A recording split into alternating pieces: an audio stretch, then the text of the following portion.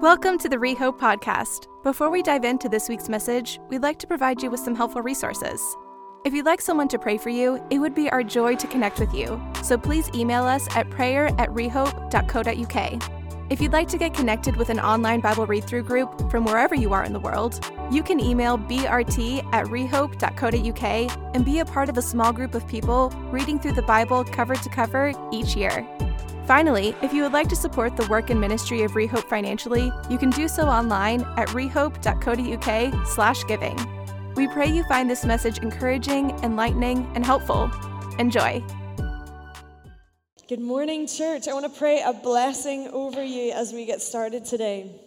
May you know Jesus more fully.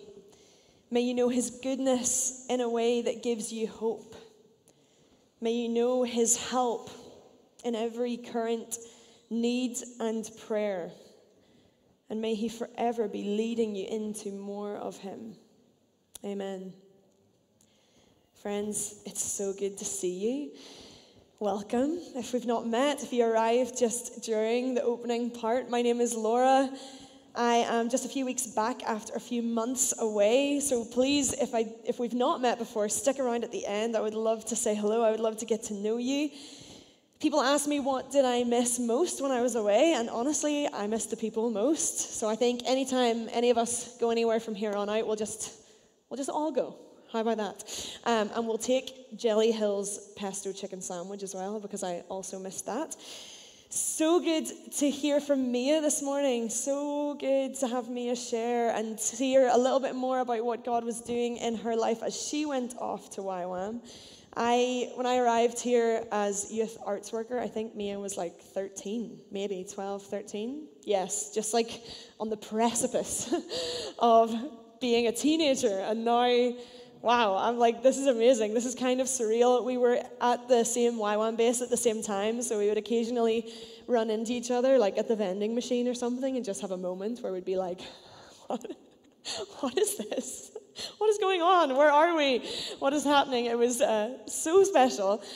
If I can pass on one encouragement, though, as the 31-year-old who went to Youth with a Mission to do a DTS, I would say you're not too old, you're not too young, you're not too single or too married or too childful or childless. If God is leading you into something, you can trust him. And it might be uncomfortable. It might be like 8 roommates uncomfortable, but it will be okay, and he will care for you. There's so many things. I feel like when Jesus was on the earth, there was so many times when people were like, this won't work because Jairus' daughter is already dead. Don't trouble the teacher anymore. Or Lazarus has been in the tomb already for 3 days. Or we've only got like this one boy's lunch. Like, how could we feed all these people? And yet it didn't seem to matter. If God willed it, then he was able to do it. And so I'm so comforted that he doesn't work by all of the like age and stage markers and timelines that we like to apply so much. Going into YWAM though, I did and I didn't really know what to expect. I expected that there would be young people, and there were. I was in a year group of 250 students, and half of them were 18, and the other half were anything from 18 to like beyond. And I feel probably out of that more in tune with Gen Z than I will probably ever be. Again, I know now that some things are mid and some things are gas, at least in America. I know that I heard one guy describe high praise worship, so worship where you're like just like singing about how good God is. He described it as getting lit about how God is lit. And I was like, wow, Gen Z. There were young people. I was right about that. I thought there might be some like Holy Spirit firsts as well. I hadn't grown up in a super charismatic background, so I'm still kind of having some of those firsts. So going into YWAM, I was like, maybe there'll be a fire tunnel, or maybe I'll be slain. And there were some firsts. Not those firsts, but there were some firsts. I had my first time using a squatty potty. That was a first. But generally, the experience was more like stepping into a steady flowing stream with the Lord than a tornado, which was actually very nice. And in that, it was like not all new big things, but actually like the small things that actually are the big things.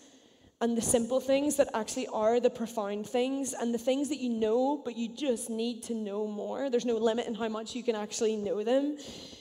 Before I even had plans to go, Abby Bull, who some of you will know, she prophesied over our next season, and said that God would be bringing me into a season of learning that I desired. And then a guy called Tim McDonald, who is the pastor at a Jesus church. We had some guys from a Jesus church just here the last couple of weeks. He spoke the word value over my time, over my sabbatical specifically. And he was like, I think this might be, maybe this is to do with God helping you understand your value. So I thought, okay, maybe that'll be a theme. But honestly, as I look back and as I assess and as I'm still sort of pulling out what were the major themes, what was God speaking, I feel like those words and what God was doing was much less to do with me learning my value in him and much more to do with me learning Jesus's value more, just knowing it more, knowing it, just kind of circling in the loop of knowing it. I feel like I was in a greenhouse with Jesus for 6 months. He revealed it to me through immersion, immersion in his presence, in the way that my brother learned French in school, but then he came back from France speaking French like a French person. I feel like I had 6 months of greenhouse immersion in Jesus' presence, and out of that, it was he just kept bringing me back to his value. And in that, and out of that, speaking over me the very simple identity, you are a worshiper. You are a worshiper. More than anything to do with your job or what you do or what age you are or stage you're at or where you live or whatever. You are a worshiper. I want you to take hold of this as the most true thing about yourself. View your life through this. Because although life will change, that is solid ground. Because if I am a worshiper, that's an identity I've been given, I've not earned it. And it's in relation to him, and he doesn't change. So although sometimes it's going to feel natural and feel easy, and other times it's going to feel incredibly difficult, that will be the choice for my life. Once I have decided he's worthy, the choice I will have to make is, will I worship? Today's message, you'll see, is called Extravagant Love, Our Life as Worshippers. And that's because I've sort of been marinating in the story of the woman who brings her alabaster jar of perfume to Jesus. I've been marinating in that for the last number of months. And my very straightforward prayer for us and for the next generation in this city is that we would be people who would recognize Jesus as worthy. And we wouldn't just sing that he is worthy, but that as we look at him, we would want to bring the jar of our life, of our lives, and break it. And not just let go of a little bit, but actually pour until it's done. I'm going to go to the Bible. We're going to be in Luke chapter 7, if you do have your Bible there and you want to look it up, but I'm just going to pray first. Holy Spirit, would you reveal Jesus to us today?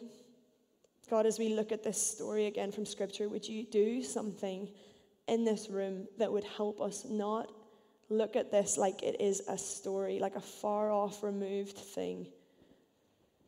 But God, would you help it be real to us today, that we would not watch what this woman does from a distance, but it would be like we're looking at you and we're choosing how to respond. Holy Spirit, help us. Amen. I'm going to look at 3 different accounts because I think each carries something a little bit different, but we are in Luke chapter 7 first, verse 36, and it says this: When one of the Pharisees invited Jesus to have dinner with him, he went to the Pharisee's house and reclined at the table. A woman in that town who lived a sinful life learned that Jesus was eating at the Pharisee's house, so she came there with an alabaster jar of perfume. As she stood behind him at his feet, weeping, she began to wet his feet with her tears. Then she wiped them with her hair, kissed them, and poured perfume on them. When the Pharisee who had invited him saw this, he said to himself, "If this man were a prophet, he would know who is touching him and what kind of woman she is, that she is a sinner." Jesus answered him, "Simon, I have something to tell you." "Tell me, teacher," he said. 2 people owed money to a certain moneylender.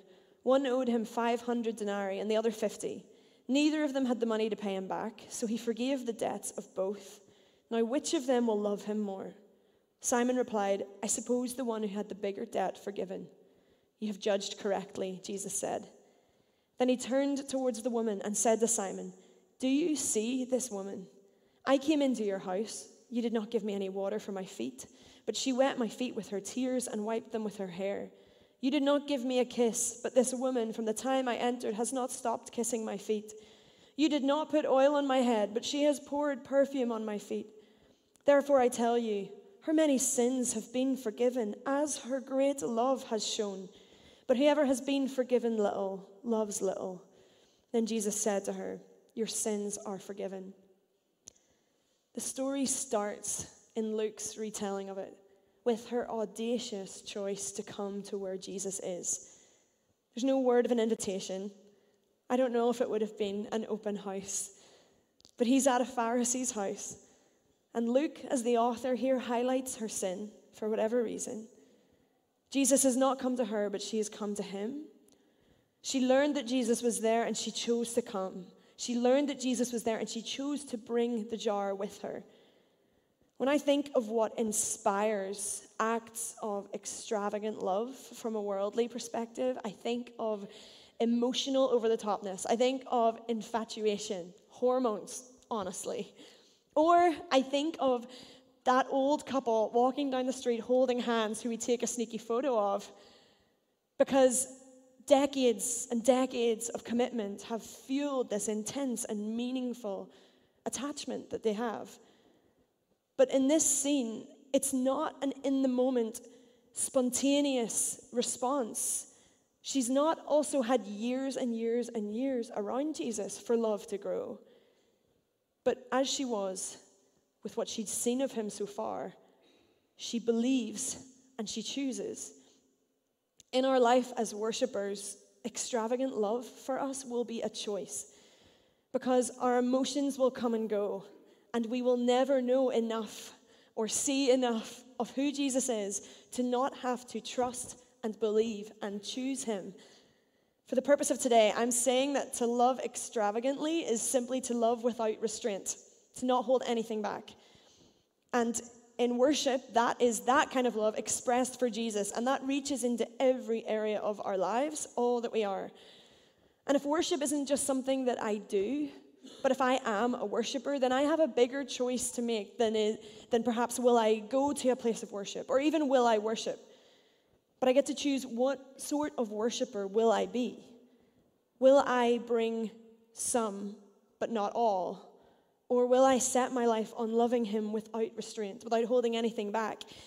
Because it will be a choice, and it will be my choice. But more than one choice, it will be a million little choices. Stories like this woman's, Jesus says wherever the gospel is preached, her story will be told. And her story, stories like this, are built on choices. The woman hears where Jesus is, and she had a choice to go or to not go. To go now or to go later. To go into a Pharisee's house or to wait until Jesus was somewhere else. To go uninvited or just accept that it wasn't meant to be, to hold off until he came to her, or just to go to where he was. She had a choice to go empty-handed or to bring something. And then how much do I bring? How much do I give? How much do I pour? Some people say that this alabaster jar would have been her dowry, like basically her future, the finances for her future that would have secured her future. We know that it was worth more than a year's wages because we're told that whatever it was literally worth, whatever it was worth to her, she chose to bring it. She was ready because she brought it with her. And in her choices, there were certain risks and there were mixed responses. And as we follow Jesus, we will have to weigh similar things. What is the risk here? What might the response be? In the big things in life, but also in like the little everyday things. I want to go on my knees in worship, but what is the person beside me going to think? Or I want to be completely upfront about my faith, or I want to offer to pray for my friend who needs something, but what if they think I'm crazy? What if they reject me? What if they don't want to be my friend as much afterwards? What if they think it's weird? Or I want to honor God with this part of my life, but what if insert your particular fear here. What if it never happens? What if my children don't understand? What if my family don't understand? What if I lose everything? What if it doesn't work? What if I didn't hear him right? These things are real, and that's why we have to choose. I think sometimes I definitely think sometimes if we have to choose something, that it's somehow, when it comes to love or when it comes to worship, if we have to choose something, it makes it less sincere. Like it should just flow out of us. Maybe have thoughts like, if I was to sit here and plan ways to share Jesus with people this week, wouldn't that be a bit like forced? Shouldn't I just do that because I want to do it? Or I can't just choose to put my hands up in worship because surely I should feel like doing that, right? Or, God, I feel disappointed. Honestly, I feel like crushed by disappointment. How can I sing King of My Heart on a Sunday and sing the words, "You're never going to let me down"? Surely I don't mean it. But at the end of the day, if something is true, it is true. And so if Jesus has said, go and make disciples, he's less concerned with my spontaneity as he is with my obedience. Or if God is worthy of my adoration, then he just is worthy. And so if I choose to do anything in worship, whether it's hands up, hands down, still, moving, dancing, flag waving, whatever I might choose to do, if I choose to do that as an act of humbling myself or exalting him or whatever it may be, it's not insincere so much as it is me using my will to align my emotions to what is actually true. Or if I feel disappointed, it is still true that those who hope in the Lord will not be put to shame. So I can sing those words if I want to. And day by day, a million little choices like that build like a train, like carriage after carriage after carriage that build a faithful life unto the Lord. And when I think about lifelong faithfulness, I think of Daniel. I think of his story. Because when I read the book of Daniel and when I see what happens in his life, more than anything, I see him choose. Chapter 1, like right as the story kind of begins and the scene is set, it says Daniel resolves. But Daniel resolved not to defile himself. And then when he's banned, when prayer to anyone or anything but King Darius is banned, Daniel chooses to get down on his knees 3 times a day just like he did before. And I see throughout Daniel's story, like he's incredible and God uses him in incredible ways, but it's not his spiritual gifting or his popularity or his anointing that ultimately set him apart for God. It seems to be that he chooses. In a land of idol worship and ever-shifting cultural sand, Daniel chooses to be set apart. And we see in him that this process of sanctification, of God setting us apart, making us holy, happens with our participation as we choose and choose and choose and choose him. So just as a side note, if there's a situation in your life where maybe you are waiting on God to override your will, he might not. He might be inviting you and drawing you to choose him. I think sometimes there's things in life where we think things like, if God wants to close the door, he'll close the door. And things like that can be true. But also there's times where he's given us our will and we have to choose. In the Christian Standard Bible, in its version, this woman's story in Luke is called Much Forgiven, Much Love. And that is so much the focus of how Luke tells the story, because he shows this little aside that Jesus and Simon have, this conversation where Jesus says, look, her great love is coming out of the fact that she knows she has been forgiven much. It's in response to the much that she has received. Let's read Matthew's account. So it's in Matthew 26, verses 7 to 13. And it says this: While Jesus was in Bethany, in the home of Simon the leper, a woman came to him with an alabaster jar of very expensive perfume, which she poured on his head as he was reclining at the table. When the disciples saw this, they were indignant. Why this waste? They asked. This perfume could have been sold at a high price and the money given to the poor. Aware of this, Jesus said to them, Why are you bothering this woman? She has done a beautiful thing to me. The poor you will always have with you, but you will not always have me. When she poured this perfume on my body, she did it to prepare me for burial. Truly, I tell you, wherever this gospel is preached throughout the world, what she has done will also be told in memory of her. She comes with her very expensive perfume, Matthew tells us. And she pours it on Jesus' head. And the disciples are like, why this waste? But Jesus sees it differently. He says, she has done a beautiful thing. Meaning when we bring what we have, when we bring all we have, and when we don't hold back or dilute our lives to do the Jesus thing like a culturally acceptable amount, he says it's a beautiful thing when we go all in. It's a beautiful thing to him. But if we love the Lord without restraint, the world will probably say, you're too much. It's too much. But if it's true that the God of the universe saw me in my mess and in my need for him and in my cycles of brokenness and in the things that I could not stop by myself and in the things I could not fix for myself, and he sees us in the evil of the world and the brokenness and the pain, and he came and died so that we could be free, so that I could know him forever, the God of the universe. If this is true, then wholehearted Christianity, I think, is the only sensible response. And when we read through the New Testament, I don't see anything else. You see Jesus' disciples, they have breakfast with the risen Jesus. They eat with him, and then they go on to die for him. Or Paul, the Apostle Paul, talks about his life, himself being poured out like a drink offering. Naturally, I think more in terms of enough. Am I doing enough? Am I faithful enough? Am I on fire enough for the Lord?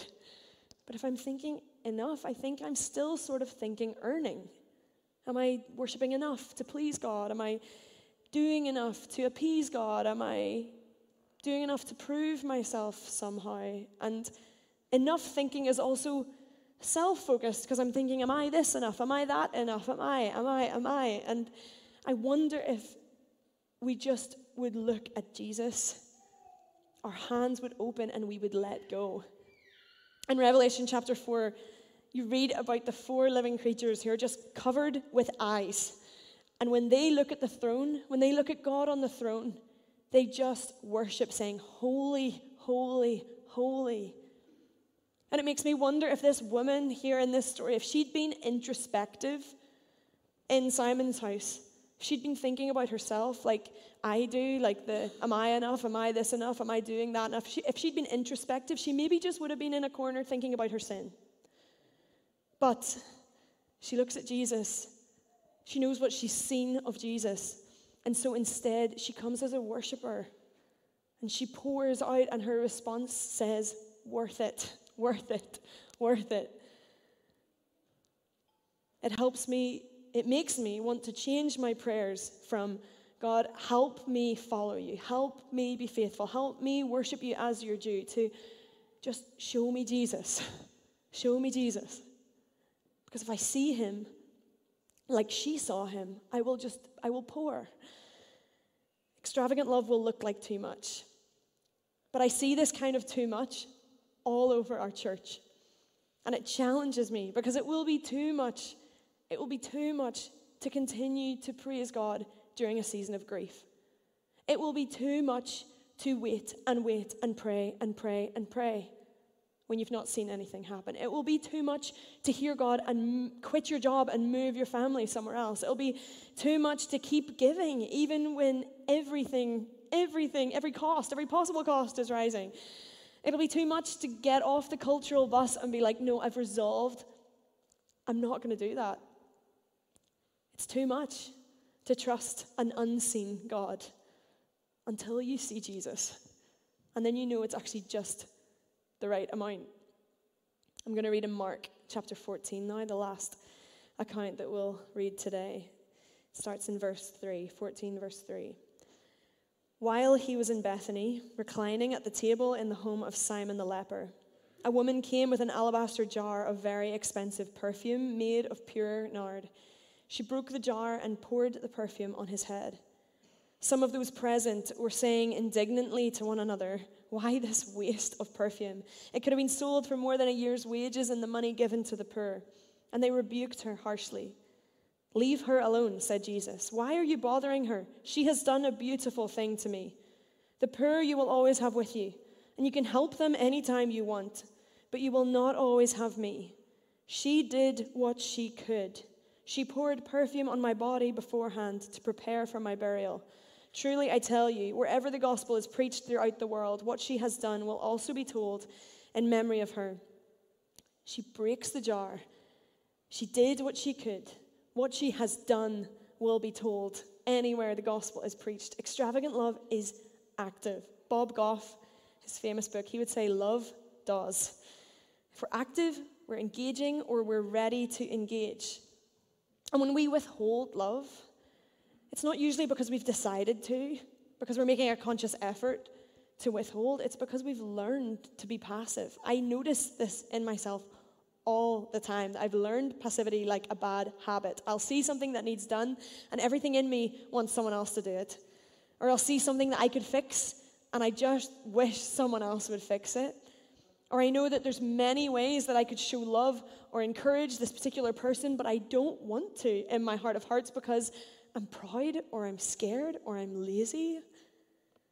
But Jesus, when we look at Jesus, we see that love is not passive. Love is active. If you just even look through the book of Mark, where we've just read from, we see him, he announces the good news. He calls disciples. He drives out an impure spirit. He heals many. He prays. He heals a man with leprosy. He heals and forgives, eats with sinners, calms the storm, raises a dead girl. Even just as you read through the different titles in the book of Mark, we see how incredibly active he was, pouring out love in action right up to his death and resurrection for us.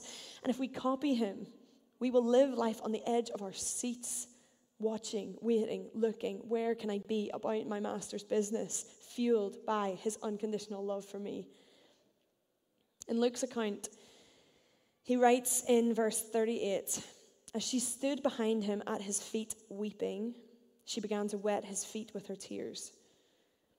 He zooms in on this where she is crying. And not just a little, but a lot. Enough to bring actual moisture out of her face onto his feet. She's weeping, she's crying. And if we just picture that scene for a second, she's behind him, she's crying, she brings her tears, she brings her affection, and then she pours out the perfume. Now I know and I trust that Jesus is coming back. And either he will come back and I will see him, or I will die and I will see him. But either way, I'm going to see him. And when I stand before him someday, I want him to find me faithful. And I know that on that day, I will worship him. I will worship him. But for now, before I see him face to face, before I see him in that perfect way, it's so simple and yet it's so hard. We get to choose. Does he get my worship through my resources? Does he get my worship through my affection? Does he even get my worship with my pain? Does he get all of my pain? It's one thing to worship when we see breakthrough and provision and when the world feels good. But it's quite different to stand as she stood and to worship with our tears, to worship through our pain. But it is worshipful to bring all of our pain to him. Because in it we're saying, I still choose you. I still choose you. I still love you. And it might not be pretty, but I still choose you today. Just as I wrap up, or prepare to, earlier in Luke chapter 7, there's this scene where John the Baptist's disciples come to Jesus and they ask him, "Are you the one who is to come? Or should we be waiting on someone else? Are you the promised Messiah? Are you going to save us? Or is there someone else coming?" And Jesus doesn't say to them, "Yes, you got it, it's me." He says, "Go back and tell John what you've seen. That the blind receive sight, the lame walk, those who have leprosy are cleansed, the deaf hear, the dead are raised, and the good news is proclaimed to the poor." Jesus wanted people to see and to hear and to recognize him for who he was. And this woman in this story has recognized Jesus and she has responded to it. So the invitation is to not waste time. If we've seen him, if we've heard, if we know in our heart of hearts that we have recognized him as who he is, then let's not waste time. There's a challenge today. A couple of things. Number one, if there is a choice that you have been putting off, that God has put on your heart, don't hold off any longer. Maybe for you it is giving your life to him and being like, yeah, with what I know, with what I've seen, I know I cannot know perfectly, and I know I cannot know everything, but I will choose to believe and to trust. I'm going to choose him today. Maybe you've been far away, maybe you've drifted, and you're like, I need to come back to Jesus today, and I need to make it today. Maybe he's been putting something on your heart that you need to do in order to not be withholding love or withholding worship. Do it today. And then secondly, ask God, is there any area where I am withholding love from you or from other people? Jesus says to Simon, whoever has been forgiven little loves little.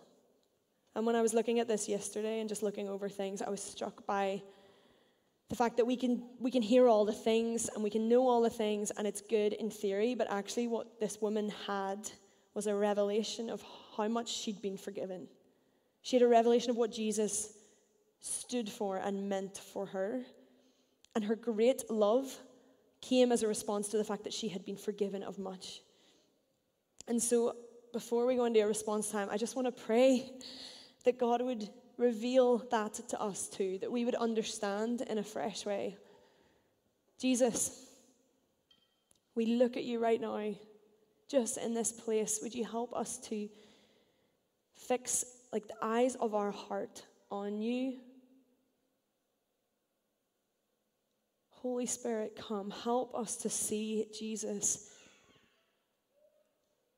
And would you plant in us a fresh understanding of our need for you, of our need for a Savior? Would you plant in us, would you give us a fresh sense of wonder at the fact that you came for us? That you came for us when we were lost and when we were far from you and when we could not, no amount of sacrifices or blood or anything that we could do would be enough. Holy Spirit, help us to understand what Jesus has done. Give us a fresh revelation of that today. And where we need to respond to you, Lord, where we need to choose you again, help us, draw us, work in our will today. In Jesus' name I pray. Amen.